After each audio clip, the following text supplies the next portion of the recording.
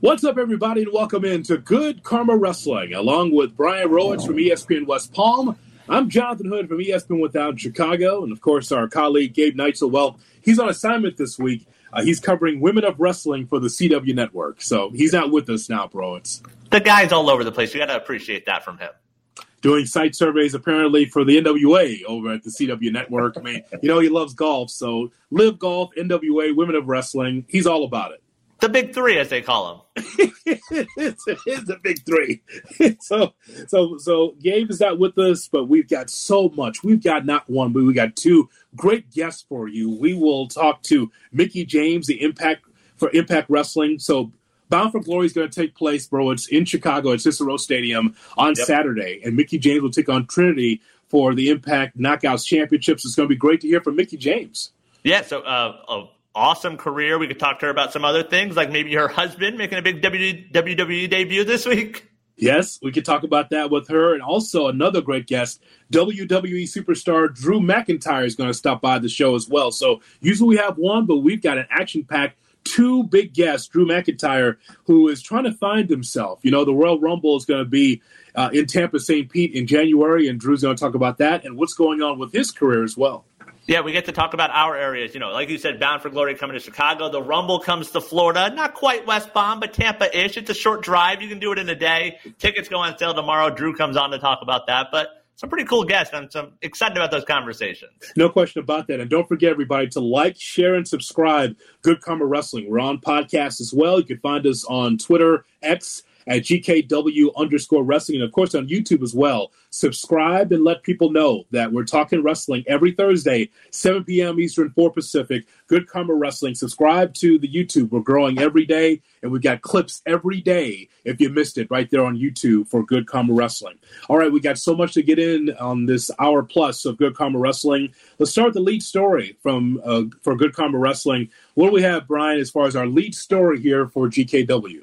Last night, Sting, in front of a crowd in AEW Dynamite, announced that his last match will take place Revolution 2024, the same pay-per-view where he had his first AEW match. So we'll start with this. Who should Sting's last match be against? Well, I think that the three of us on the show with Gabe have talked about how Darby Allin and Sting should be the final match. And it makes me wonder if this final match is going to be a tag team match. Does Sting have enough in him to be able to have a singles match? It's the one thing we have not seen. So, right. bro, this goes back a long way for me. So I remember as a kid in the going to the magazines, going to the local White Hen or whatever it was, right, and seeing like Sting and Dingo Warrior at the time, or like, you know, the tag team of the Blade Runners. So Sting and the Ultimate Warrior, and they were together as a tag team. And boy, they were green as grass, but they were big and muscular, and they were different, right? To see Sting go from there as a tag team wrestler to be in this big penultimate matchup with Ric Flair at the Clash of Champions 1 was amazing to see. And it really was the coming out party for Sting against Ric Flair. He goes on to win the World Championship in 1990, but Sting was always cool. Whether it was blonde Sting, whether it's dark hair Sting, he was always cool. And for him to just come out there in Rosenberg, Texas and go, yeah, by the way, for real this time, I'm going to retire. You know, it's funny. We didn't talk ever on this show about, boy, that's enough of that Sting. We got to stop seeing Sting. But it looks like he's going to end it for real at Revolution. Well, so sort of along that point, there's no date, there's no venue, there's no tickets yet for Revolution. There's at least one, if not two shows between now and Revolution. What was the point of that announcement last night? I guess they just want to just plant the seed that wherever it's going to be, get your tickets. Now, it's interesting. It can't be in Los Angeles where he's from and where he started, right, because you've got Full Gear at the Forum in Inglewood, California coming up in November. So it's not there. Could it be in Texas when he was in World Class? Could it be in another place? I'm not sure exactly where it's going to be, but it's almost like, and this is actually a good job by AEW. Hey, just so you know, I'm going to be retiring soon. And so whenever that is, get your tickets because this will be the last time you'll see Sting. But it also, because AEW feels like they're going to do this, and then tickets are going to go on sale in 2 months, and we're not going to have seen Sting. And it's like, oh, yeah, is that the show I'm supposed to buy tickets for? It's just very odd timing, and it looks like they're going to move it forward. Next week, Tony's giving him a gift. So we have that to look forward to on Dynamite next week. That's kind of weird. So like it'll be a rocking chair or like maybe a bucket of paint. I don't know. I don't know what that's going to be. A new bat, maybe. Yes. Imagine this though. Again, this is about hindsight. The way I look at it now, if you're going to put AEW on the road, if you're ever going to do it, this is the time to do it, right? Mm-hmm. This is the last time you'll see Sting in this city. Go to all those towns, have a couple have some house shows every week. Put Sting on it. If Sting wrestles, fine, or if he just shows up, fine. Last time to get an autograph or to be able to see Sting in a ring. But they're not going to do it that way because, just be honest, AEW's done a really good job of taking care of Sting. Mm-hmm. AEW's done a better job than WWE did as far as handling The Undertaker toward the end. They've kept Sting special. He doesn't talk all the time, doesn't wrestle all the time. He does make appearances, but it's not like they've overdone Sting. So, I mean, if it's me, like I'm getting as much merchandise out there. I'm trying to sell as many tickets to see Sting for the last time. But Sting pretty much said, okay, I'm going to be 65 here. And it's like, this is ridiculous. Why did I keep coming out here? So whatever it's going to be end of an era because I'm a Sting fan. I love how AEW's kept him special. But, man, I just think that if I'm AEW, I'm definitely doing a full court press to get as much money around the Sting name as possible. I think that makes plenty of sense. It's been 20 matches in a little under 3 years. Like you said, no singles matches. Does the last match have to be a singles match? I think that he can do it if it's a short match. Sure. You know? So that's the thing. Like, Darby is the obvious answer, but like I started thinking, is there someone else that you can put him in with that can sort of carry him through 10 minutes and maybe sort of get that rub at the end? Like, one of the names I wrote down was Swerve. Swerve works, yeah. Like, yeah. Swerve gets that elevation. Like Ricky Starks. Like, I'm thinking of some of their top heels that need something. One of those guys carrying him around for 10 minutes, him doing what he has to do, and going out on his back, like that could be a special moment for one of those young guys in that company.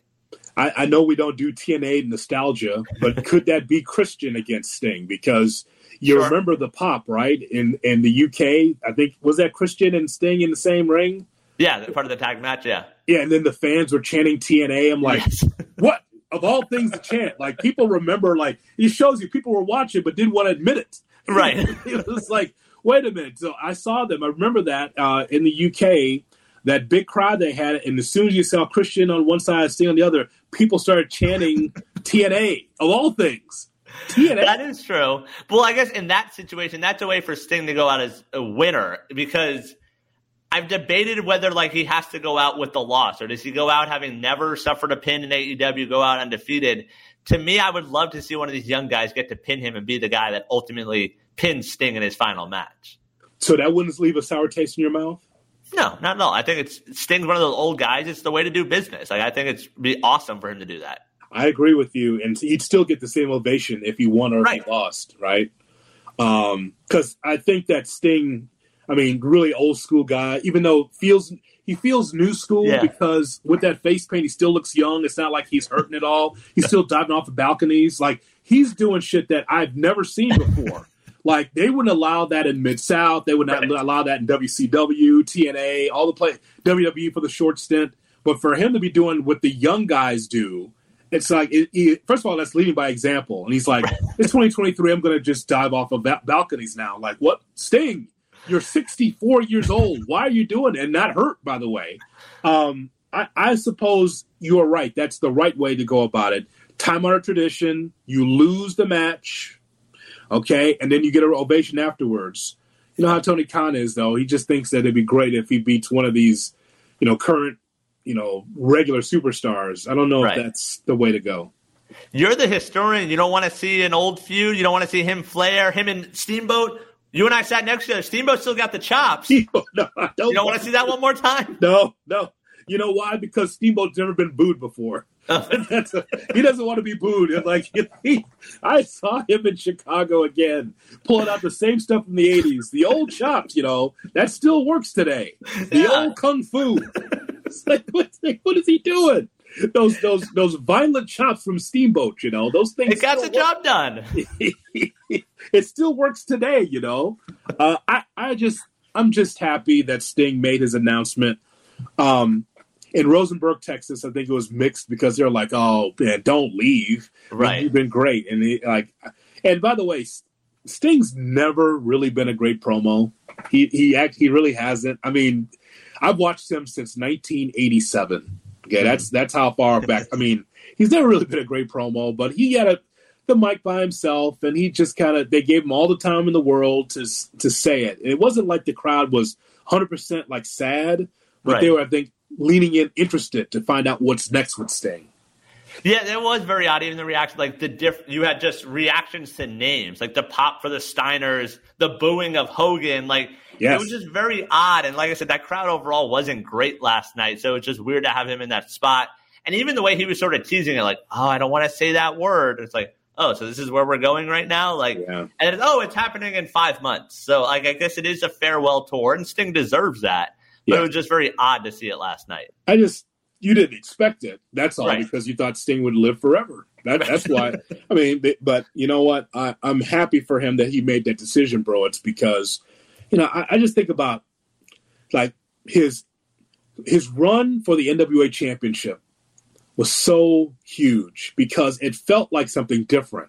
After all the 80s dominance of Harley Race and Ric Flair, here's Sting just out of a box, platinum blonde, all this energy, and he gets an opportunity for the championship, and he has a 45-minute draw with Ric Flair at the Clash of Champions. 89, he was supposed to win the championship. He's in a 6-man tag team match. Somehow Sting is part of the Horsemen. He gets kicked out of the Horsemen. Sting is climbing the cage in Corpus Christi trying to get after the Horsemen that told him you're no longer a Horseman of Ole Anderson and Arn Anderson. He slips on the cage and screws up his knee.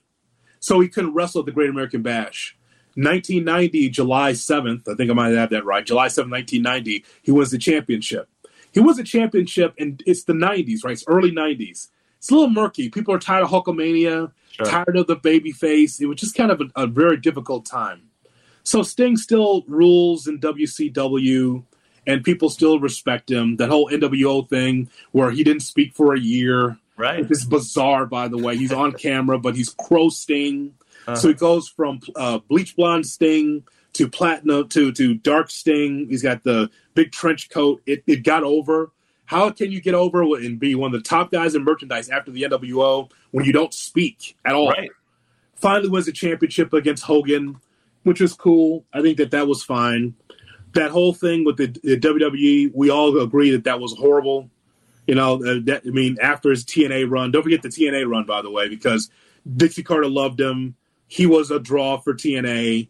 And people kept asking during that TNA time, why don't you go to WWE? Why don't you go to, and he's like, nah, I'm not going to do that. And we thought he'd be the last one, right? The last guy was like, I'm never going to WWE. And finally, he gets talked into it. And it was a shitty run. The way that they mishandled that, they bungled it. They made it seem like it was WCW against WWE again, which was ridiculous with the WrestleMania in San Francisco and the Bay Area. And then just to see him now, man, it's just people's always had a lot of respect for Sting. And so I'm glad he's going to go out on his terms. And I think there's something to like the longevity, like you mentioned Taker, where it was one character all the way through. It was obviously a Hall of Fame career. But like in real sports, when we talk about the Bradys and LeBrons, where like they've had 2, if not 3 Hall of Fame careers, Sting is sort of in that boat. Like, I feel like you can put the bleach blonde Sting in its own Hall of Fame and say it is the hell of a career, and then take the Crow one also and say, oh, that's a Hall of Fame career also. And then, like you mentioned, even some of the Impact stuff and some of the Joker Sting, like reinventing himself and continuing to be top of the game, like that says a lot about him. Joker Sting came out of nowhere. Right. That was so entertaining, like because I didn't know there was another gear in Sting. Right. That was a surprise. It was one of the few things I really liked on Impact or TNA wrestling. I'm like, sure. Whoa, Sting's going nuts. This is interesting. But we're seeing that new gear now, like you said. We're seeing him dive off of stuff at 60 that even he's like, I didn't know I could do that. Like Darby said, let's try this. And there he goes.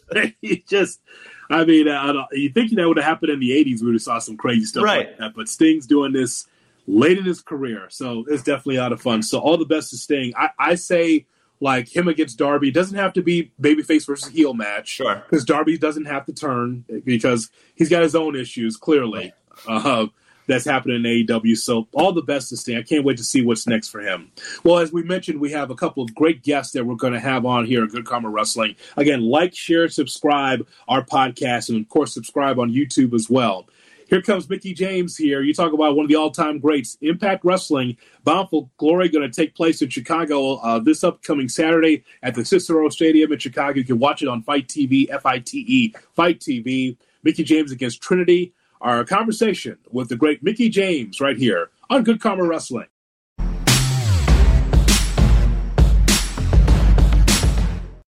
Good Karma Wrestling rolls on right here with Brian Rowitz from ESPN West Palm. I'm Jonathan Hood from ESPN Chicago, and it's Bound for Glory. Bro, you know where the heart of wrestling is. It's Chicago, Illinois. It always is. Your backyard.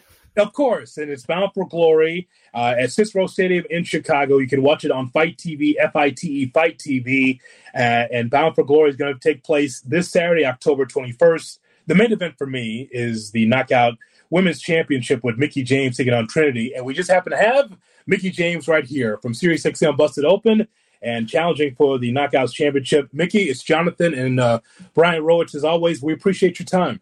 Oh, thank you for having me. I appreciate it. You're so kind. Oh, now listen, I want to talk to you about the Knockouts. Before we talk about Bound for Glory, you know what's really been the test of, really has lasted the test of time is the Knockouts division for well over a decade. Why has the women's division and the Knockouts been so sustainable in this company? I think because women strive to come to Impact Wrestling.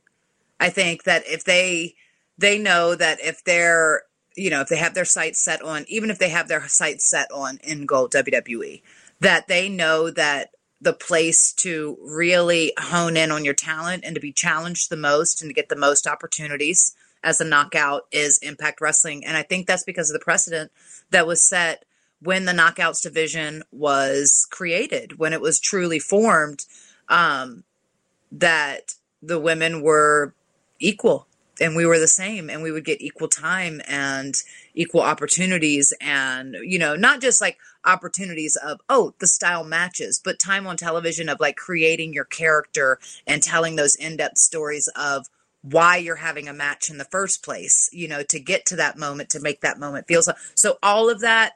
And I think it was something special and unique because if you remember when the Knockouts division was being created, women were not, getting time like that. We're not getting types of matches like that on television.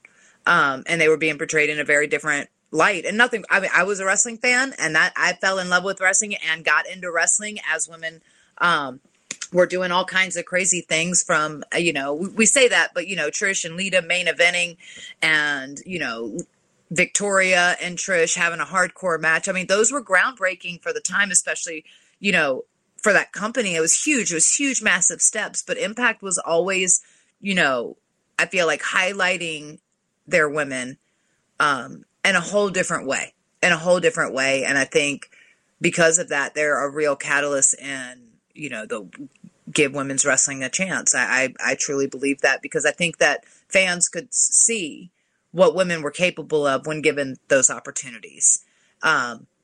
So yeah, I just feel like the division's always stood in its own, own kind of level. And also because they don't have like a cookie cutter mold of what an athlete is. Every female, every woman in that roster, every knockout is so different and they're so dynamic. They're just stylistically, the way they move, the way they carry themselves, their characters, their backgrounds, everything is so different. And it really is like a melting pot of, God, what America is, it's a little bit of everything. It's like a gumbo. Yes. Kind of. It's a bit of a gumbo, if you're into gumbo. Surprisingly, I'm hungry, bro. It's what it's I know. I just ate. I'm so sorry. I had turkey chili, so it's cold outside. And I would say chili, but chili is just kind of beans and meat, isn't it? And tomato. Well, sort of along those lines, you talk about the give women a chance and things like that. For you that's put your body into this, what is that pride factor like when you see the reaction of like, hey, we want more women's wrestling? It's not just like, all right, we got one throwaway match. People are yearning for more. What's that pride factor like for you personally? It's exciting. I don't take I mean, obviously I take a little bit of pride into it because, I felt like it's been a long time coming in the sense of now we can see a women's match headline WrestleMania. We can see, I mean, Impact does it all the time. Certainly I've been a part where we've been the main event of the pay-per-view or a main event of television. And you can see that across the board, but I don't know if pride is the word that I would use, because when I look at it, I go, God, I've been doing this over 20 years now, and it took that whole time. But I also think about the women who came before me and who were on television before me, getting those opportunities and knocking it out of the park to show that we were worthy of an opportunity like that. So I never like to take credit for any of that, because I feel like it's been a long paved road with a lot of potholes and a lot of bumps along the way from a lot of women's hard work, and women that I admire. But it certainly is pretty amazing to still be in it on this side and still be a part of it and can be an active woman in the roster to still perhaps reap one or two of the benefits of being seen equal in this new landscape, So, Mickie, how would you classify the state of Impact Wrestling right now? What do you think of the way the company's going? Wow, that's a good question. I don't know. I feel like there's a change in the air, and I feel like a lot of people who perhaps may have been sleeping on Impact, and there's been like a whole lot of like Team A versus Team B and Team B versus Team A. And it's like everybody has to pick a side. And the whole time, like, Impact has been the net, if you will, that everyone's shooting over. When the sense of like, I've always given a lot of credit to Impact. I think that you can't deny 20 some years of history. And you look at the roster and the people that have come through Impact, and there's a reason why it has the library it has. It's had the talent that it's had. It's had, everyone who you see on like television, and you see like, oh, major star AJ Styles, Samoa Joe, all of these people, they were Impact. They were TNA, and it was because of those opportunities and those like X Division style matches and these different types of way to present wrestling and to present these characters that really made people fall in love with them. And you look at some of their stuff that they were doing there, and now they're getting to do that at WWE, or they're doing it at AEW. But I don't know. I feel like, honestly, like 2024, I don't know. I just feel really good about it. I feel really, really good about it. I say, oh, people have been sleeping on Impact, but maybe it's like the quiet little monster. And then, people are going to be reminded, oh, yeah, Impact is one of the best shows on television. Your opponent, and I said it. Your opponent Saturday in that championship match, Trinity, sort of a similar career path, a new, lease on life in Impact. Fans that haven't really gotten to see her work, what do you see when you watch Trinity in the ring? I've always been blown away by Trinity. I feel like her athleticism, her explosive, her originality, like she does stuff so different. Like she's always doing something different and surprising us. Her creativity, and just, she's so fun. And I mean, I don't know how anyone can watch her and not love her, because I watch her and I get excited. She just brings this new level of energy. And I think it's refreshing for the locker room for Impact too, because here's a new star, someone who's never been, and never been on the independents, period. Never been anywhere but WWE. So we've only seen her through a WWE lens and through those opportunities that she had. And she had some pretty amazing opportunities. And now, don't get me wrong, and she had some great matches there. But I think that we're seeing now Trinity in 20-minute matches, and Trinity in these real tests of these to be the Knockouts world champion, and to walk in and say, I'm coming to be the champion, and then to go on and dominate and win the championship, but not just win the championship, but win the people over, and where the people genuinely really love her and are behind her so much.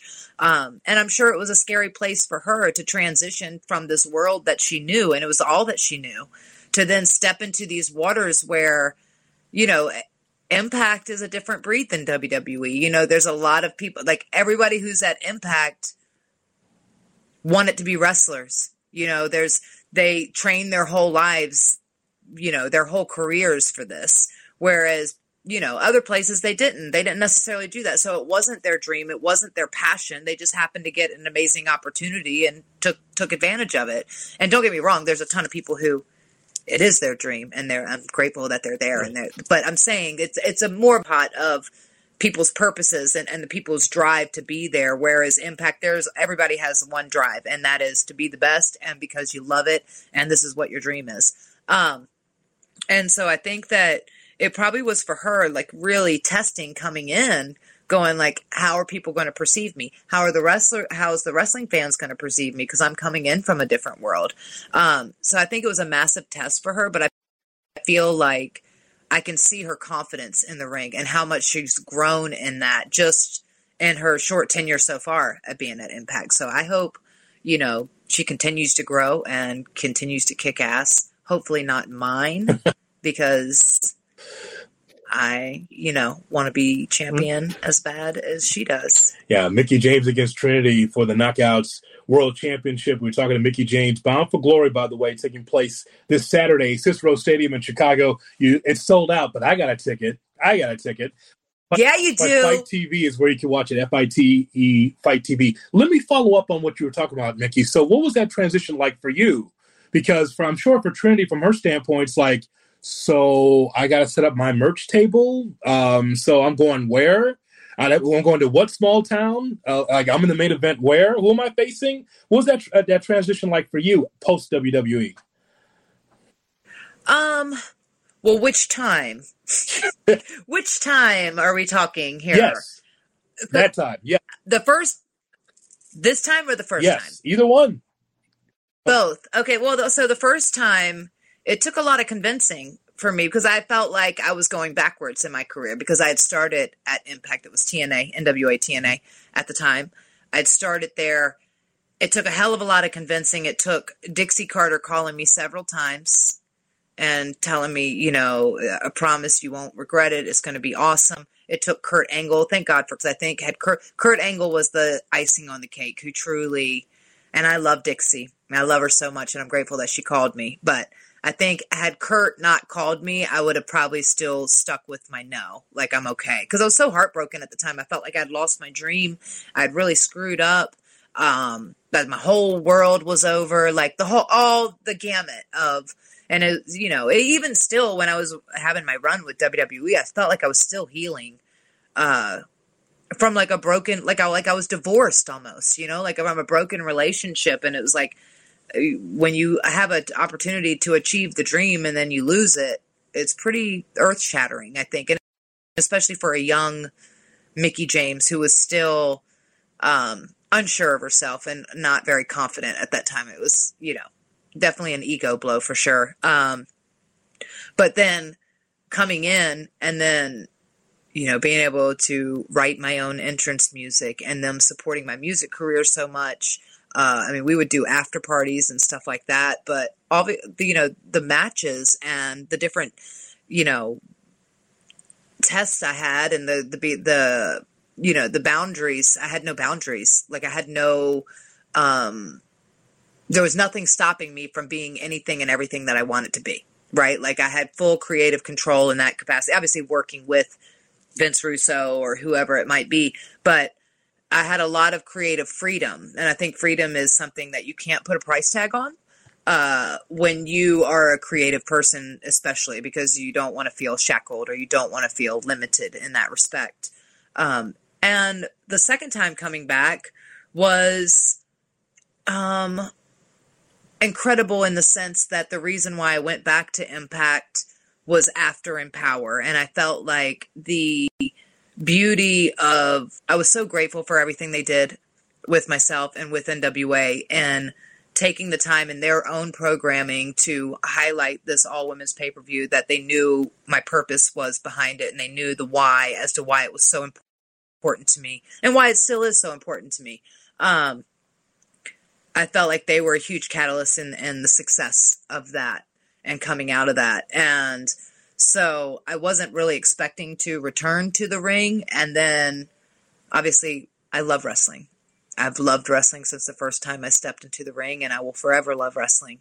And I wanted to just make sure I got through Empower first, and that was about women's wrestling, and it was about highlighting the women out there killing it at that time. And then after that was through, the opportunity presented itself to come back and, maybe fight for the championship. And I was like, you know what? I think Hardcore Country could go one more time, and really, and then I'm so grateful I did, because the last rodeo happened. Royal Rumble happened with the Knockouts World Championship, something that I'd never anticipated and never expected. And I'm incredibly grateful for both companies to allow that to happen. And it's a bit of magic, so, I think that my career is a testament to,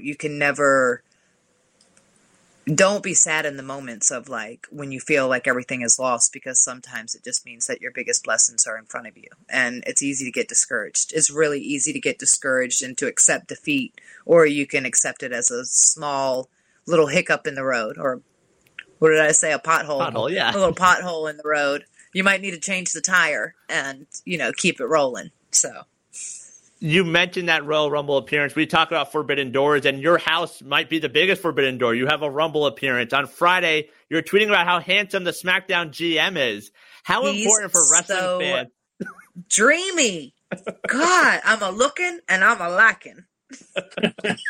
Well, from a wrestling standpoint, as fans that love this sport and love this business, how important it's to have all these options, and for your household to be one to say, look, it can work. We don't have to have this tribalism. Yeah. This is the house of all dis wrestling. No, it's incredible. And I think it's so funny that people still don't know. And I guess it's because we've never really done the power couple on television, or our characters are so different. Our on-screen characters are so different. Like, obviously we've done it in real life, but as far as what wrestling fans see, which they follow wrestling programming, they've never really seen us together. So a lot of people still don't even realize that we are married and have been for a long time. I tell you, I'm so excited for him, and I'm so proud of him. It's been a long, long time coming.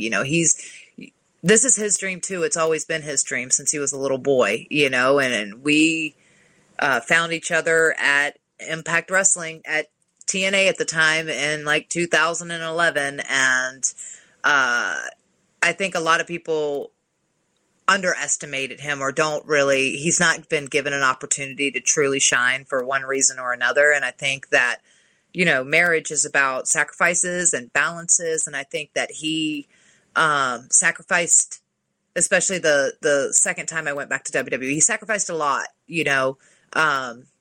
so, cause I was on the road full time, and with our son and with his career and, different things. And so I just think that it's time, and I'm so grateful that he's finally getting an opportunity to show the world who he is, because I've always thought that, obviously, looks aside, talent, in-ring, just his charisma, and he's so articulate, and he can really captivate an audience, and he's so well spoken. I think this role is perfect for him. I think he's going to, obviously I have faith in him that he's going to nail it and knock it out of the park.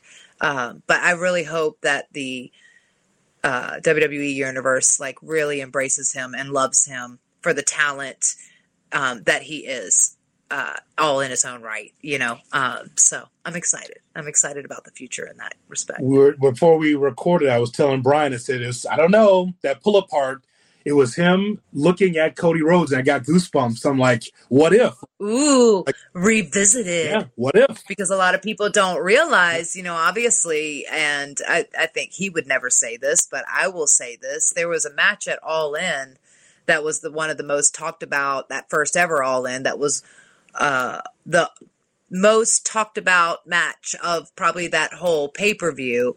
And a lot of people talk about one person in that match, but they forget there was another person in that match, and the reason why it was so special was because the story that they told coming into there. And it was a moment, and it was this moment that people were really just salivating over. And it was really, really special. It was very, very special. And I know he's super and always has been super proud of that. But so then to see that, and that was one of his first, aside from the moment in the ring with Hunter Triple H, which Nick, I don't know if he's ever said this. I feel like he has said it publicly, but Hunter is like one of his idols as far as in wrestling, along with Bret Hart is number one. So Hunter might be number 2 or 3. Bret Hart is number 1. But to see him to own that moment and to have that moment with Dom where he totally cooked him like a rotisserie chicken, burnt to a crisp. But yeah, so where he cooked him there, and then to have that moment later with Cody where it was kind of full circle because the way, the over the shoulder, and it was cool. It was cool. And I think it plants little seeds of like, oh, the what ifs, and if people remember, or you never know, but yeah. He still carries his gear, doesn't he?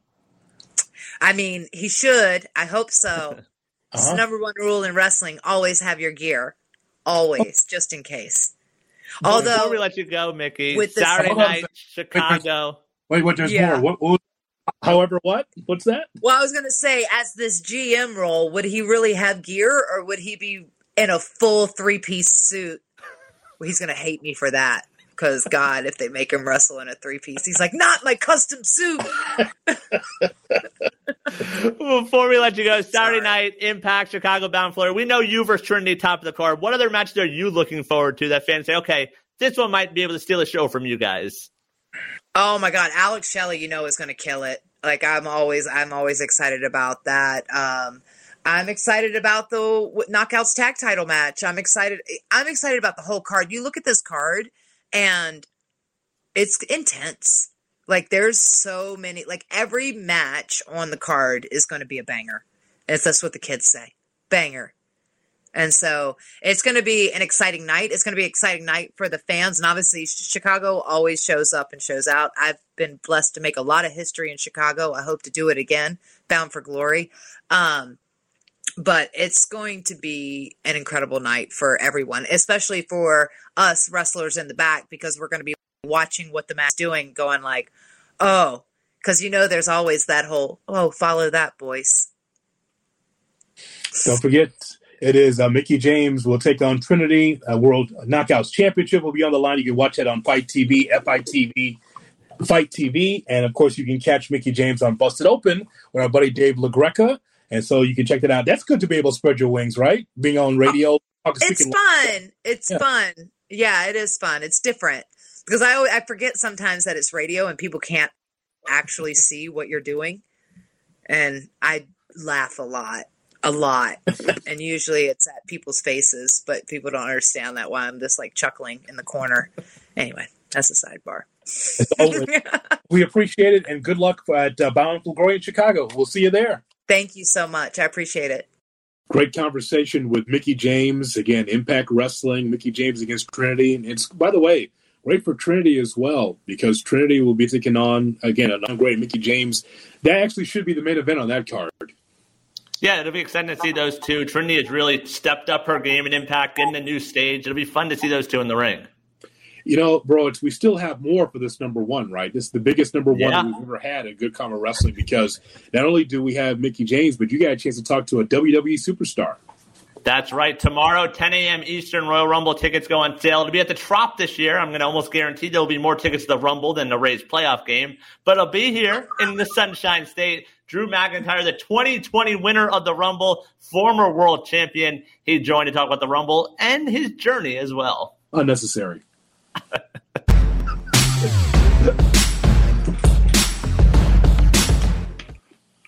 Welcome back in Good Karma Wrestling. Before you know it, the road to WrestleMania will be underway, and this year that road starts in Florida. The Royal Rumble, January 27th in Tampa. Tickets on sale tomorrow, Friday, 10 a.m. Eastern on Ticketmaster. And joining us now, he's the former winner of the match 2020, Drew McIntyre, joining us.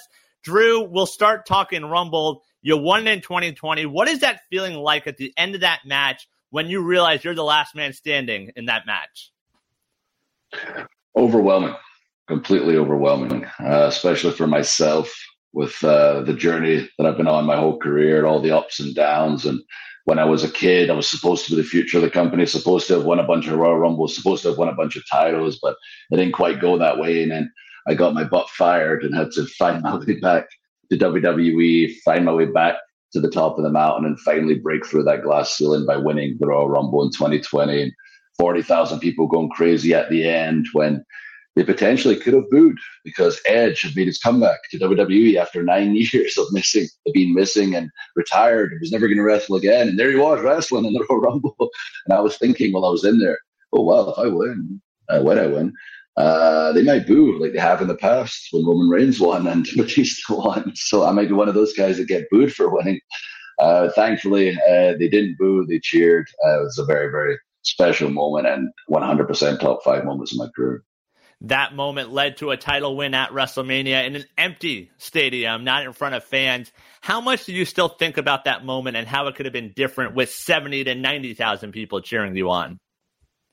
I try not to dwell on it too much, but yeah, I mean, obviously I've got feelings about it that I'm talking about on TV now. I guess I'm therapy sessions live on the air these days of, what really is going on deep inside. Because the truth is I didn't grow up hoping to win the Royal Rumble, then go to WrestleMania and win it in front of nobody. But obviously we couldn't have predicted a worldwide pandemic. And as much as it wasn't ideal, my match is a very feel-good story. We'd taken WrestleMania over 2 days for the first time. I was going to be in that last match, main event, and maybe make some people smile during a time where people needed to smile, where people were scared. So I took that responsibility on, happily. I'm very proud of what I was able to do and WWE did during that time to help people escape.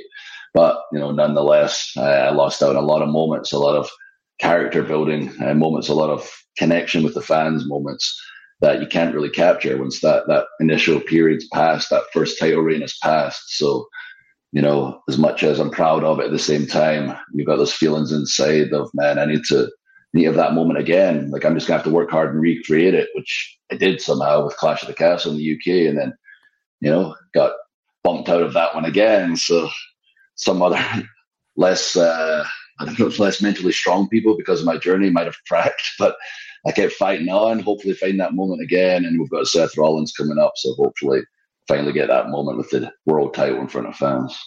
You talk about that journey. It's a unique one, and like you said, you had all the hype coming in. You end up getting fired, you go reinvent yourself, you come back, and now here you are, top of the mountain again. How much do you hope guys and girls, when they see that end of the line possibly in sight, use you as motivation, saying, hey, this isn't the end of the line, let's hit the drawing board and really can, redo things now? I mean, I hope they are inspired. And from what I gather, the company literally tells people kind of, do a Drew. My brother once said you've become a verb. To kind of go out there and reinvent yourself, grow your brand, and make yourself more valuable. And I believe that's the advice the company literally gives people. And some of the superstars that are released come to me and ask advice, and hopefully they'll look at the template of what I did. Because when I left, the model was usually take that WWE character, take it around the world, get paid X amount. The second time around, you'll make a little less, and finally you'll find a wage that you stop on, and that'll be your wage. And hopefully one day you'll make it back to WWE. My business mindset, that was terrible business sense. It's like, I'm absolutely not doing that. I'm going to reinvent myself. I'm going to show what I can truly do. Social media is becoming really big, which it was becoming huge in 2014. I can take everyone around the world with me on my journey, and I'm really going to reinvent what it means to be an independent wrestler. And thankfully, a lot of people believed in me, gave me a lot of opportunities, a lot of platforms to show what I could do. And it really succeeded, and everybody can follow that. The next guy was Cody Rhodes, and he had his own version, which led to the creation of another company. You watch Matt Cardona now, and Cody and I eventually kind of went to the TV level. Matt's been able to keep on that independent level, but really, become super popular, super successful. And he's got that carny in him that never truly had. Well, he's doing very, very well. Well, for you then, we've talked to Matt Cardona about it, the way he's reinvented himself. He's hit his own top of the mountain. Was WWE always the goal when you were reinventing, or was there, hey, this is what I'm going to do forever now? Initially, WWE was the goal. If you listen to my interview with Jericho and his podcast. It was the first thing I did. I said, I'm going to go out by myself and then, I'll be back home. So all these people I grew up with, not just on TV, but all the people that work backstage have been there forever and are still there to this day. So, I'll be back to, my second family one day, and then intended it to be quick. But the way things worked out and how successful I was out with the company, not just like financially, but also just creatively so fulfilled, and know I was doing this with my friends and with my own vision. I eventually got to the point where I was like, I don't know if I will be back. I think I want to tackle this next, go here next, go to Japan next. And I had a kind of idea in my head of what I was going to do. And it wasn't until I spoke to William Regal on the phone and spoke to Hunter on the phone that I knew it was time to come back to WWE. And, they were right. And it was the right time to return when I did. Royal Rumble tickets on sale 10 a.m. tomorrow, Tropicana Field in Tampa. You win the Rumble, you go to WrestleMania. In an ideal world, who's the dream WrestleMania opponent for Drew McIntyre? I don't care as long as I'm champion. As long as I beat Seth for the title, maybe I enter the Rumble as world champion like Brock did, except actually win it and just sit in a chair in the middle of the ring at WrestleMania by myself and just go, sorry guys, this is the main event. I won the Royal Rumble and I was champion, so you just have to watch me for 15 minutes, read a book or something. And then before we let you go, we saw John Cena talk about it at Money in the Bank. For you growing up as a wrestling fan, what would WrestleMania being in the UK mean to you one day? Unbelievable. I didn't even think of it as an option growing up. Just like I never thought Clash of the Castle was an option. Like I remember doing interviews for that. It was like it's a dream scenario, but a dream I never thought of because I didn't think it was possible. And that would be the same case for a WrestleMania. It'd be like a super dream. I didn't think it would be possible, but looking at the way the business has evolved and our business model now and how many international shows we do and how successful they are for the company, and the time difference isn't that bad in the UK. Like I heard that for years and I complained, and then finally we got Clash of the Castle because I was like, we're doing a show in Australia, we've seen the time difference there, don't be silly, do a show in the UK. But now the idea of a Mania is very much possible. I know how successful it would be for the company, but I know how amazing it would be for the fans, and I know how much fun it would be for everyone around the world to watch, because we know how crazy and fun and wild the UK fans are. Just take 1 second to watch Clash, not just my match, but for the whole show, just how wild they were from beginning to end, and imagine that at WrestleMania. 10 a.m. Eastern, Friday, tickets on sale, the Royal Rumble. Drew McIntyre will be there, Tropicana Field in Tampa. Drew, thanks so much for the time, and best of luck the rest of the year. Appreciate it, buddy. Thank you for having me, and I will chat to you. Oh, how about that? WWE superstar Drew McIntyre on Good Karma Wrestling for the first time. Bro, you just have a way with these guests, just breaking them down, making them newsworthy. How outstanding was that conversation?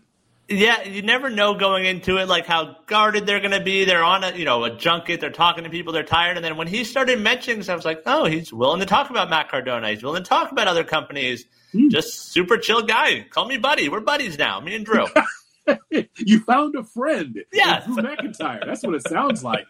Just as an aside, as we get ready for number 2, I just want to just tell you that, Nick Khan is a big influence in WWE, in that even with Vince and his big grand ideas of having big platforms for the WWE, it's Nick Khan that just says, yeah, you know what, we need to be in some of these baseball stadiums. Sure. They're going to be in Tampa, St. Pete. I know you took a shot at the Rays, and rightfully so. But you know that this is going to pack the house. People will travel from all over the country, all over the world to Tampa, St. Pete for this big event, because this is a nice sized stadium.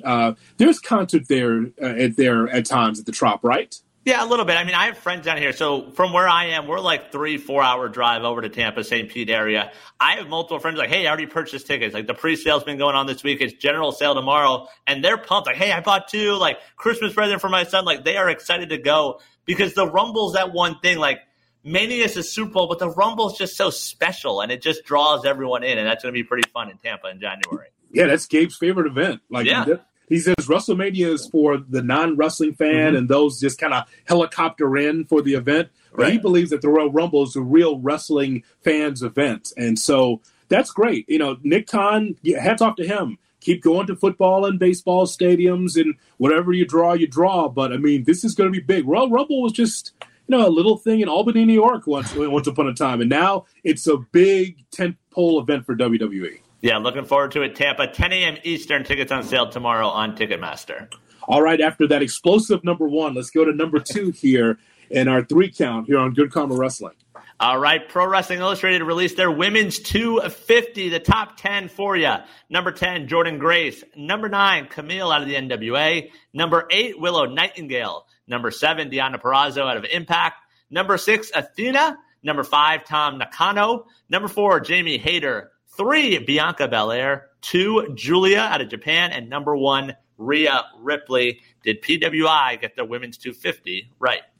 I think so. I like that top 10. Jade Cargill, you mentioned, correct? Correct. She was not top 10. Okay. Is that not a disconnect? Did she not do a lot for AEW for her time there? Yeah, I agree. And so the time frame is October of 22 to September of 23. So maybe the back end is when she was off. But, like, we've talked about it. The character development, like, it was she's undefeated. Like, that was the story. So maybe that did hurt things, that overall you didn't have those banger of matches all year round to look at. I suppose that's the case. I mean, here's the game, but that is on AEW, though. Yes, 100%. Now, listen. She was number 14, by the way. And so, in revisionist history, it's not like AEW would have just brought in Jade the way WWE's brought in Jade. I mean, Jade's been on every show except main event so far. Uh-huh. I mean, she's You're not watching. She might have been. No. Tozawa was not awed by Jade Cargill, but she's been on all the shows. So I think it creates, again, this is why Triple H is very good with some of these stories. It creates the mystery of NXT, SmackDown, Raw. Well, she's showing up, but it's kept very old school in that regard, very old school WWE. We're going to slowly introduce her to the audience, but where's she going to land? It sounds like NXT to me, at least I think so. But nonetheless, I just think that when I look at these 10, and this shows you, Brian, women's wrestling has come a long way, and it's still got a ways to go. When I look at this women's top 250, Rhea Ripley deserves to be number 1. Hell, if you're doing an overall, she should be in the top 10. Yes, 100%. Think about what she really is, the face of the Judgment Day, isn't she? Yeah, and that's the thing, to your point there about the growth of women's wrestling. The 4 horsewomen, this has been a decade of 250. First time ever, none of them in the top 10. And you look at where they are. Charlotte, the highest ranked at 21. Becky at 29. Bayley, 41. Mercedes, 61. So women's wrestling, that boom that we've seen was sort of on the backs of those 4 women. And now they're not even top 10. And that says a lot about women's wrestling in today's day and age.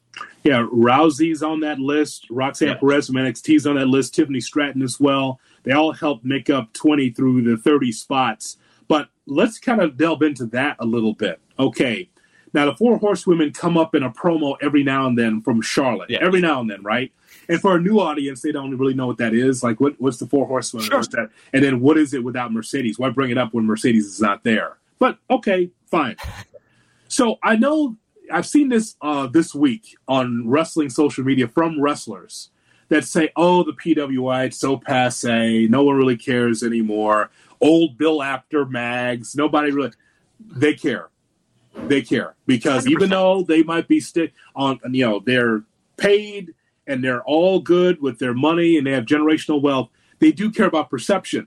And I would say that it says a lot in women's wrestling that we've come this far that Charlotte's not in the top 10, but Jordan Grace is. And she's right.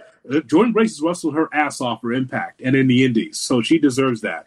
Athena is one of the best heels in AEW/ROH that no one knows. She's doing yeoman's work in ROH. Unfortunately, no one's seeing it as much except me.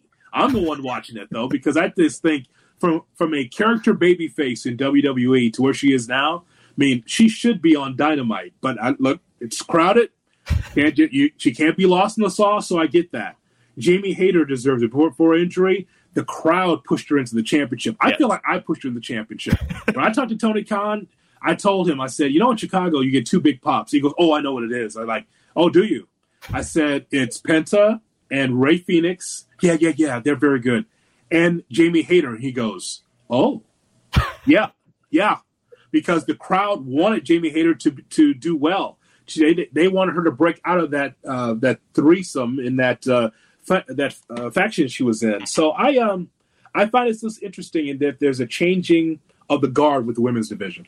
Yeah, and I think also looking at just outside the top 10, Asuka at 11, Toni Storm at 12. Toni Storm, we talked about it last week. Like, She deserves an Emmy at this point. Like the silent films, like what she's doing, those advertisers should be paying extra for being a part of the picture-in-picture in her silent films. And she had some injury during this time, but like someone like that that's doing the character development, but we also know what she can do in the ring, like that's just awesome and fun to see. Let me ask you this, Broitz. So who is in line to take that number one spot for the future? Because there's some good names on there. What do you think? I mean, the one we've talked about a lot, I think you and I agree, number 8, Willow Nightingale. Like, she's still just waiting for that big win. She had that sort of big win in New Japan when Mercedes got hurt, but there's too much of her just being a filler in a title match. Like, she's facing Statlander on Saturday, Battle of the Belts for the TBS title. She's not going to win that match. Like, she needs to have that big moment in AEW because everything she's doing, it works. Like, character-wise, she's got the fans behind her. She can go in the ring. I think she's sort of the next one because of how raw she is. I would say that. I think at some point that Jade Cargill, I think because you're in the WWE system, they're not going to keep her special. She's going to be out there a lot. So, whatever they have planned for her, I think that's going to be interesting. I really love where the women's division is going across the board in wrestling because they've proven time and time again that you could be at the top. Now here's another name. So Becky Lynch, right? Mm-hmm. We can agree that Becky Lynch is top 3, top 5 babyface in the company. Yeah. We can agree with that, right? 100%. She went from a heel, which we thought that was ill-advised at the time, and now she's back to being a babyface, being herself. I could see her with a renaissance as well. She still is the man. She still does regular merchandise. I don't think people are tired of seeing Becky Lynch. From her time away and then coming back, people love her. Yeah, and I think the angle now of her taking on NXT talent is going to be great for them. Whoever beats her will get that moment. And speaking of NXT, we raved about the match between her and Tiffany Stratton. Like, what's next for Tiffany? Like, do we see her on the main roster? Do we see her get a run? Because we're not watching NXT weekly, but you and I both were hooked by watching that match against Becky. It's like, all right, there's something there right now. It is a safe space for us to talk about NXT because Gabe's not here. We can discuss it, right? He's not around. I watch when I see the reviews on Twitter and I see people raving about a match. I'm like, all right, I can fast forward through that. Still not watching weekly. Yeah, no, me either. I mean, and there's a reason, right? Because, again, it's about wrestling bandwidth. We can be able to support a company by reading about it and reading the headlines more so than like, all right, plop down the couch on a Tuesday. Let's take a look. I got to watch low-level college football. I don't have time for that. So I got to watch Sam Houston State. I got no time for NXT. Tough loss last night. You can't lose to FIU. Bad job by them. I watched that game. And guess who's the guy that had Sam Houston -1? Me. FIU all of a sudden comes out of nowhere. Bad call on 4th down. I watched that. FIU snuck out of there with the victory. Nonetheless, though, we have very little wrestling bandwidth. So, but Tiffany Stratton, it's a great name because you would think, if you just give women time, they'll be able to put on bangers. No, everybody just can't put on a banger. You see Tiffany Stratton, you think, boy, you can't punch her. You can't, because she'll just break, right? No, she showed against Becky Lynch that she belongs on the main roster. Yep, 100% agree. So I'm excited to see what the future is there. So a lot of promise, and it's pretty cool to see this list come together and see some of the different names on there. All right, we've gone from 1 with 2 great interviews. We've got the women, and now what's number 3? All right, we saw Gunther on Monday defend his title successfully against Bronson Reed. Roman Reigns makes his return to SmackDown in the season premiere. Which title change down the line will mean more, Roman or Gunther? Okay, the more and more that we watch Roman in the back, right? Not even coming out, and it comes out very rarely. In the back with Heyman, in the back with one of the Usos and Solo Sikoa. It's like, hey, man, are you going to defend your championship? Are you just a character or are you a champion? To the point where I think that it is, from a wrestling data standpoint, there needs to be a huge asterisk.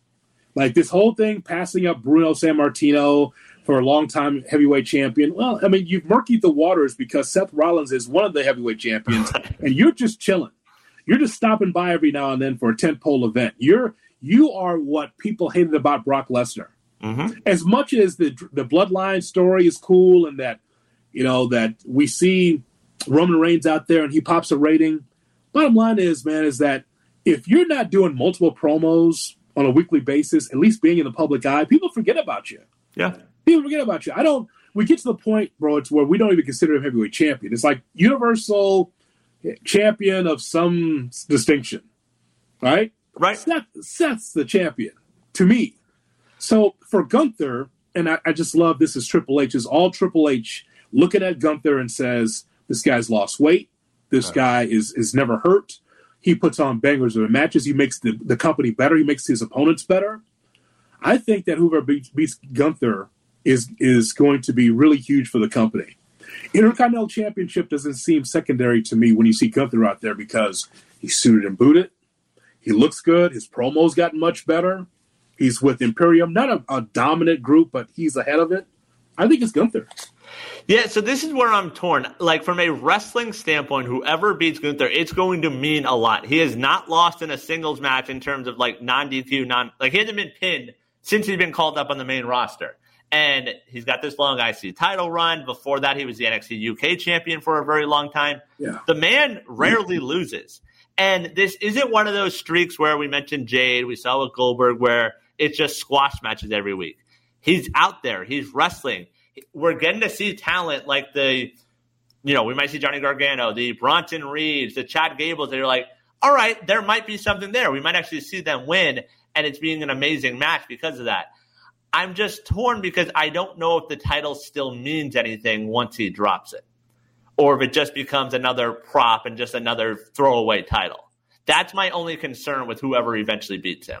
But, you got to lose it at some point. Sure. I'm not saying the audience gets bored because clearly the WWE is doing fine financially. It's not like, Gunther's in the card. Well, I'm not going.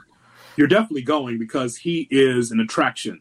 Yes. He's an attraction and a champion at the same time. He's out there every week busting his ass. He has the workhorse championship. He's got the Ricky Steamboat, Tito Santana, Randy Savage, Rick Rude, whatever you want to say, the workhorse champion every night out there defending the title every week. And I'm never tired of him because I'm a big fan. When he was Walter, I'm watching him. I was like, he was like a young Andre. Andre used to look like that, by the way, before he blew up. He was, you go back and look at the old footage from France when Andre was stomping grapes for a living before he became a wrestler. Let me tell you something, bro. He looked just like Gunther. And so, okay, let's go through some contenders. So why can't Sami Zayn be the Intercontinental Champion? But that's the thing. So that's where Roman muddies the water. Like, if you take some of these guys that Roman's beating that weren't good enough to beat Roman, does it feel like a step down? Like, I, at this point, almost think it needs to go the other way. Why can't Gunther beat Roman? Because that's too real for Roman. That's too much strain. That's too much pain for Roman. Are you kidding me? Let me ask you. So, are you saying tonight that you want Gunther to be the Universal Champion? Is that what you want? I'm feeling pretty close to that. Because, if it has to fit that WWE mold, my ultimate dream is still Sami as world champion. I've sort of given up on that it's ever going to happen. This feels possible. That, they've built him into such a star that he never loses if he beats the guy who's never actually on TV but also doesn't lose. Because Roman, when he's winning, is getting help. Gunther's not getting help. He's just going out there doing his thing and winning. This seems like a legit champ and, would feel like even more of an impactful title change. Who's the babyface? Right. So that's, I guess, Gunther. You can start flipping them that way. You're going to cheer the Austrian over Roman Reigns. Wow. What is this now? It's 2023. It's all right. That's right. 1983, that would have been taboo. You can't boo the non-American. You can't cheer the non-American. Yes. That's fair. But to Roman, there's just so few fresh options. Whoever beats Roman, if it ends up being Cody, it's we should have seen that a year ago. I don't think LA Knight's going to be that guy. I don't see what that big moment is. Yes, it'll matter. It'll be important when Roman wins, but I don't see who that person is. Okay, so if that's Cody Rhodes on his way to telling the story, is that a bad thing? Yeah, it just feels like a letdown. Why not do it last year? Okay. What about Bobby Lashley? No? That's right. You don't like Bobby. I forgot. Yeah. You don't like Bobby Lashley. That's unbelievable. Bobby Lashley. By the way, just as an aside, speaking of Bobby Lashley, you will hear from Angelo Dawkins from the WWE. That's going to be next week on Good Karma Wrestling. So we're rolling through some great guests. We'll hear from Angelo Dawkins. And so you have every opportunity, bro, to ask Angelo Dawkins why Bobby Lashley's washed. Ask him. I double dare you. You love to ask the tough question on this show. Ask him. There you go. Let's see what I can do. You know the dream match, and I know a lot of people won't get this. Only you and I would get this. And I don't know if he's ever going to get called up or when he's going to get called up, but you know that Gunther against Dragunov would be it, right? I mean, you talk about a powerful match. For those who have never seen it, we've talked about this on the show before. Yeah. NXT UK, during the pandemic, nobody there. It's Dragunov as the NXT champion now, but at the time, he's competing with Volter in NXT UK. It's one of the greatest matches I've ever seen. Now, it's not hyperbole. You know, if I say it, it must be unbelievable. Let me tell you something, bro. If you try to chop down Gunther, that's the kryptonite right there. Dragunov against Gunther, there's money in that. Well, that's the thing. You say we might not see it. I wouldn't rule it out because the way they've been treating the IC title is we're getting to see some of these guys get opportunities. Like Chad Gable in a marquee match and a marquee angle is not something you would have expected a year ago. So if there's some sort of one-off, if Dragunov's still the NXT champion, like I think we could see that on TV or on a pay-per-view, and that would sign me up. Could you help me remember? Have we seen Brock Lesnar against Gunther? No. Did we see them in the Rumble? Because remember we have the Rumble run also. I don't know. Like, of course, Lesnar would do this as a part-timer. Right. If he took on Gunther. But I think that along the way, Gunther should beat Brock Lesnar. Sure. I think he should. But, I mean, that's, to me, main event night one WrestleMania. To me. I'd be fine with that. And last year sort of set the precedent. You know, the tag titles main event night one. And if this truly is Hunter's WWE, I wouldn't rule out the IC title main eventing a Night of Mania. This is a great time for wrestling, only in this regard. Bro, it's, there was a time that if, say, for instance, Gunther lost the championship to, I don't know, Drew McIntyre or even Sami Zayn, right? Sure. You had to depend on TV and to drive the tickets to see the live event, right? Right. Where it's like, Gunther, he lost the championship with Sami Zayn, and then they would look at the sheet the week after like, wait, the attendance is down. Sami's the champion. No one wants to see that. But Gunther as the champion back in the day, you got to see that because everyone wants to see him get his ass beat. Right. Now, in 2023 in WWE or in wrestling in general, come see WWE. And Gunther might be on the card. Okay, we'll just go see WWE. But back in the day, you had to have a specific match, specific night on a card, and then you see Gunther. If Gunther would lose a championship and then like a babyface would beat him, and then you see the attendance, like, where's the house? Where are the people? Because people want to see Gunther lose. He did lose, and now people don't want to see the babyface win. Well, that's the thing. Because we're getting to see him on TV, we're getting to see these matches, there still is that intrigue. Whereas Roman, the long run is there, but we're not seeing him, and it's just one-off matches here and there. Like, the intrigue's not there for me right now when it comes to Roman.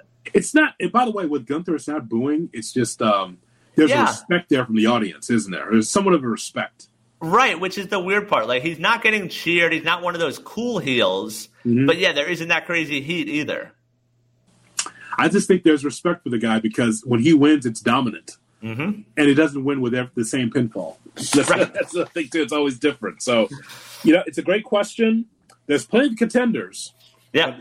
But you have to be careful if you're Triple H. If you got a one dominant champion in Roman Reigns and another dominant champion in Gunther, at some point you don't want to get stagnant. You got to be able to mix that up at some point. I don't mean the hot potato tag team championship. I don't mean that. But you got to do something to just make it seem like, hey, we have strong contenders that actually can win. And so I think that's very paramount for them. Yep, I agree. All right, so we will go now to our next segment. Let's do some news and notes.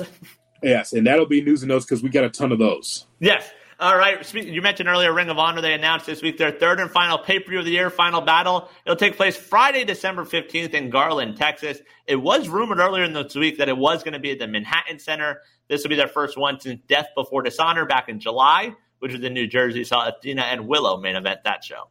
Oh, that's going to be cool. I'll definitely be watching. Listen, I've been watching ROH, and I just think that, again, if you're just looking for pure wrestling, they got it. Yeah. And so again, there's still a need for Ring of Honor to have a platform for everyone to watch outside of Honor Club. But for us, I'm watching it. I just think that's going to be great. What's the venue again? It's going to be where? Garland, Texas. They've been there before. Garland, Texas. Okay, yeah. But at least they're advanced, notice on this one. I feel like in the past, some of these ROH pay-per-views, it's, hey, in 2 weeks, catch the next Ring of Honor pay-per-view. So too much in advance. Yeah, that's going to be good, and the matches are going to pay off too. Right. It's going to be great. And then of course, Athena should be in the semi-main to me because I think that she's been great. And then of course, Eddie Kingston. Let me ask you real quick: do you think that the general audience understands Eddie Kingston? Do you think that is more Japan, AEW, or do you think the general audience respects Eddie Kingston and his story? I think there's something to relatability. Like, he's not, a Vince body guy. I think there's something to all right, he's going to put on his ball cap, he's going to go out there, he's going to curse, and he's going to want to fight. Like, I think there's something to that with the audience. Nothing like the New York ball cap as a champion, right? Not the corporate champion, because you could do the old Austin thing all over again with him. If you had a heel GM. But yeah, he's who he is. And I think that's very authentic. Time to expand your wrestling bandwidth. House of Wrestling reporting that the NWA has agreed to 2 TV deals for 2024 with the CW network. The deal will include their weekly power show and also a weekly reality show about the company.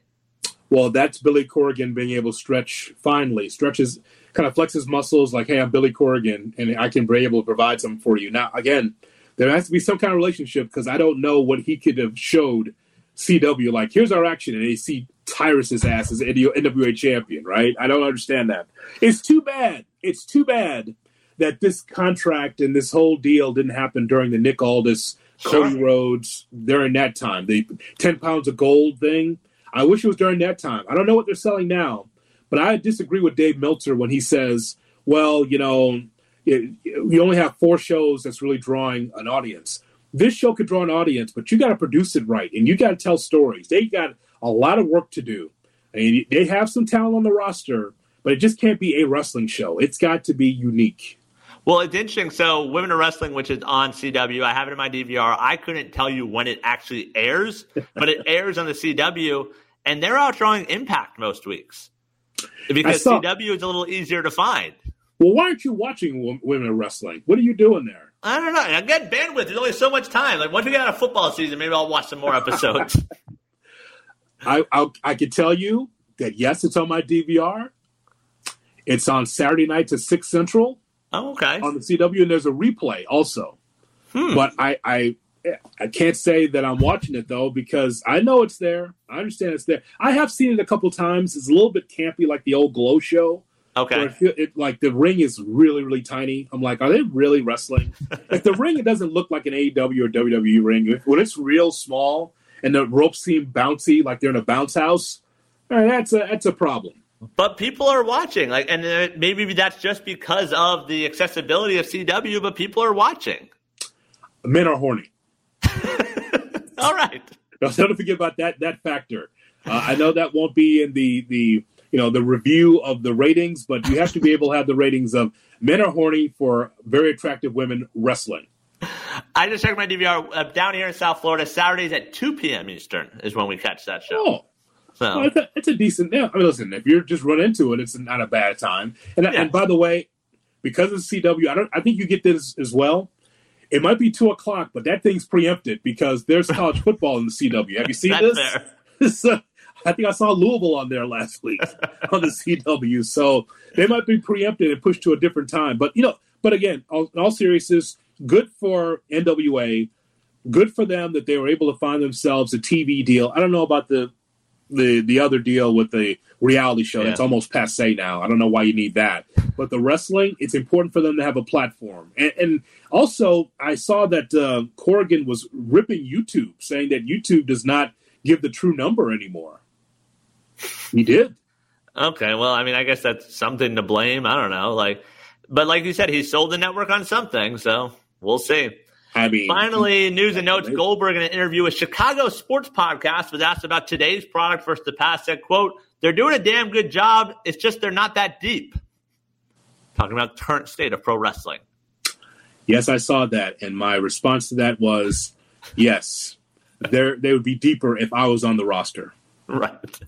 That's the weird thing. Like, you look at the message, and it's stuff that you and I have talked about, and we've talked about on this show, where it's like, hey, let's get some more storytelling. But when it comes from that guy, you sort of lose some legs a little bit. He just wants to be loved again. And it's like, your day's done, man. You ruined it in Saudi Arabia. Yeah. You almost killed The Undertaker. So when he get ready for his final match at some point. Yeah, when he says he doesn't have there's not a lot of depth, he means he should be on one of those rosters. And it's like, right. I know he's in great shape, but he can't get it done anymore. So what you need is Ryback against Goldberg someplace. Right. And that they can both end it. They can both end their wrestling careers all at the same time. Ryback said it'll be the greatest ever. Can't deny that. Okay, you put it in some high school gym that draws 500 people, and that'll be all she wrote. That's all we need. It's amazing. All right, let's get to our matches of the week before we have to put Goldberg and Ryback in there. Okay, matches of the week. And again, you know, once upon a time on this show, it was just match of the week. One match, and then the show would be over. But no, here's an extra 30 minutes for you, everybody. It's a match of the week. So, we try to keep it to 3. God. Danielson against Christian on Collision. Yep. Toledo, Ohio. Good crowd, by the way, in Toledo. It's a very... they don't get a lot of acclaim very much. That's really a C town, but they got wrestling on a Saturday night. Danielson and Christian showed the young people in the back how to wrestle and how to be able to tell a story. Yeah, no, it was unbelievable. The two of them, like, you're curious of what they were going to do when Danielson ended up becoming the number one contender, but just two guys that know how to deliver is what happened. Gunther against Bronson Reed. Yep, 100%.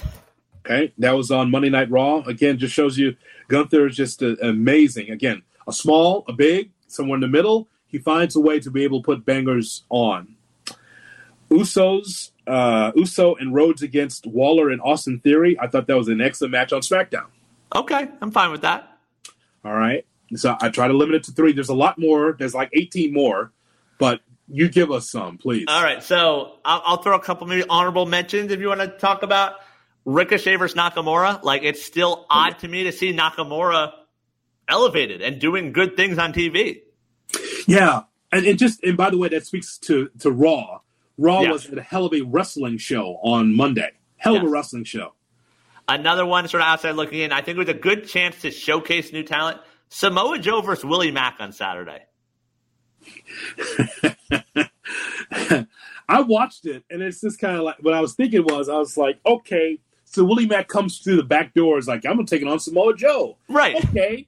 So are you leaving now, Willie Mack? Are you part of ROH? Like, he just came out of nowhere. Two veterans that know exactly what they're doing. It was a really good match. All right, so my third one, so I have Gunther Bronson, Bryan versus Christian, Kenny Omega versus Kyle Fletcher last night.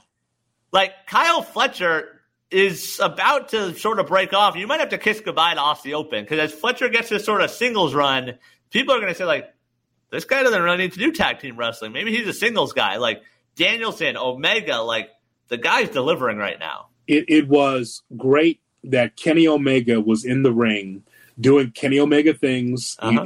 He only knows one speed. There is no half-ass Kenny Omega match. He's not going to, even for TV.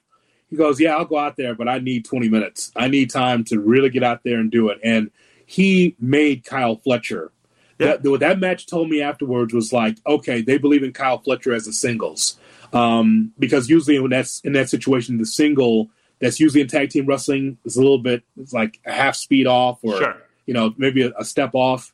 Man, that told me all I need to know about Kyle Fletcher. What a fantastic match between Omega and Fletcher. And Kenny did drop it to the camera, I'm too old for this shit after doing something over the top rope. So that's always entertaining also. Let's stop doing it then. Stop doing it if it hurts you, for God's sakes. So, that's it for matches of the week. Yeah, I mean, all those are good. I thought that both shows were good. I think Raw is one of the best Raws we've seen in a long time because there was hardly any fluff and a lot of solid wrestling. That tells you that's a Triple H show right there. And then from at Rosenberg, Texas, which I thought was interesting because I looked it up. It's 45 minutes outside of Houston. Yeah. And I'm like, boy, the Astros are playing against this. And it didn't stop the crowd. Was the crowd somewhat quiet here and there? Yeah, I think they got into the Kenny Omega match. Sure. And it was a new building too, and a new wrestling city. I went back in my Rolodex, bro, and I'm like, Rosenberg, Texas. Rosenberg, never. I've never seen wrestling there. The show, though, I don't know, like, maybe it was just, for me, like, just the main event and that feeling at the end of the night, like, the Battle Royal where, like, you know who it's going to be, like, 2 guys out of the 12, like, it's just a bunch of random, like, all right, this guy's not winning. Like, that just sort of takes away from it. There have been rave reviews. It was taped last night. Mystico coming in, taking on Rocky Romero. A big deal in Mexico, a new deal between AEW and CMLL. So you had that to look forward to on Friday in Rampage. Wild idea as we close. Why don't you have like Los Ingobernables? Yeah, right? Those guys. Why don't you have them and just the Kingo and all those guys and just let them all just take over Rampage? That's like fine. An all Mexican wrestling Rampage.